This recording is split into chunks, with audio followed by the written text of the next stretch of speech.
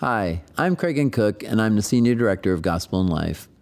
I want to personally thank you for the prayers and thoughtful messages so many of you have sent to the Gospel and Life team, Kathy, and the whole Keller family in response to the death of our founder and dear friend, Tim Keller.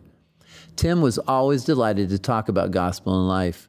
He and Kathy were regularly encouraged and surprised at how God was using this ministry to influence and shape so many people and bring many more to faith in Christ. One of the best outcomes from expanding the reach of Gospel and Life in the past few years is seeing so many of you share Tim's teaching and writing with those God has put in your life. As we move forward, you will play a critical role in our effectiveness in spreading the gospel.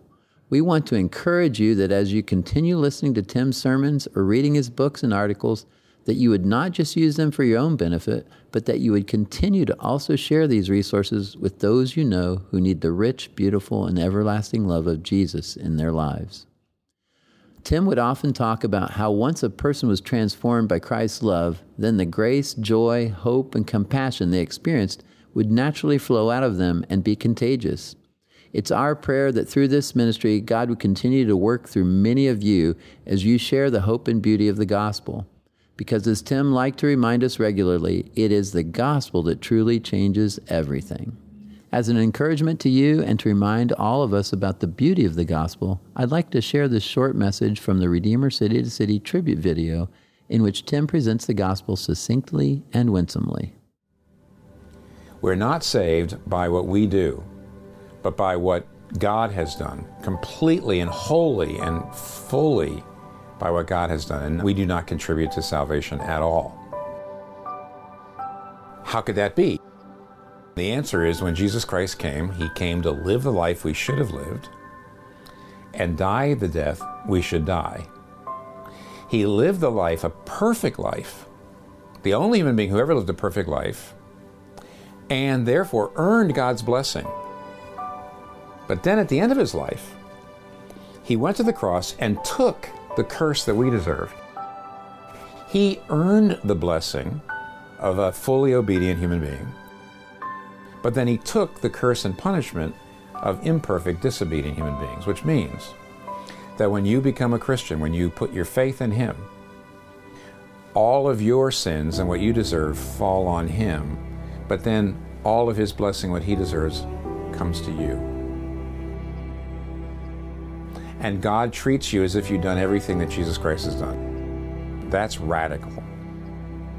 Now, because we have this complete salvation, complete gift, all accomplished by him, we contribute nothing to it. And now we have received this. There's a freedom. First of all, we're free from any sense of condemnation. Romans 8, verse 1. Now there is no more condemnation for those who are in Christ Jesus. Do not fear ever coming into condemnation from God. And now we're also free not just from condemnation, but from, you might say, compulsion. That is, we now want to obey God. We want to please him. We no longer are obeying the law of God out of a sense of duty or a sense of being forced or compelled. Instead, we want to please the one who did this for us. We want to resemble the one who did this for us.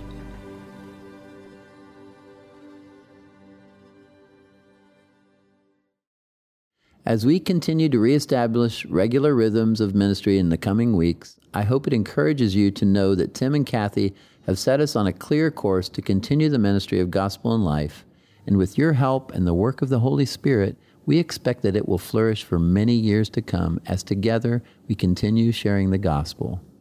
I want to reiterate how grateful we are for your faithful prayers during this season, and I encourage you to visit gospelandlife.com and share our resources with those who need them. Thank you.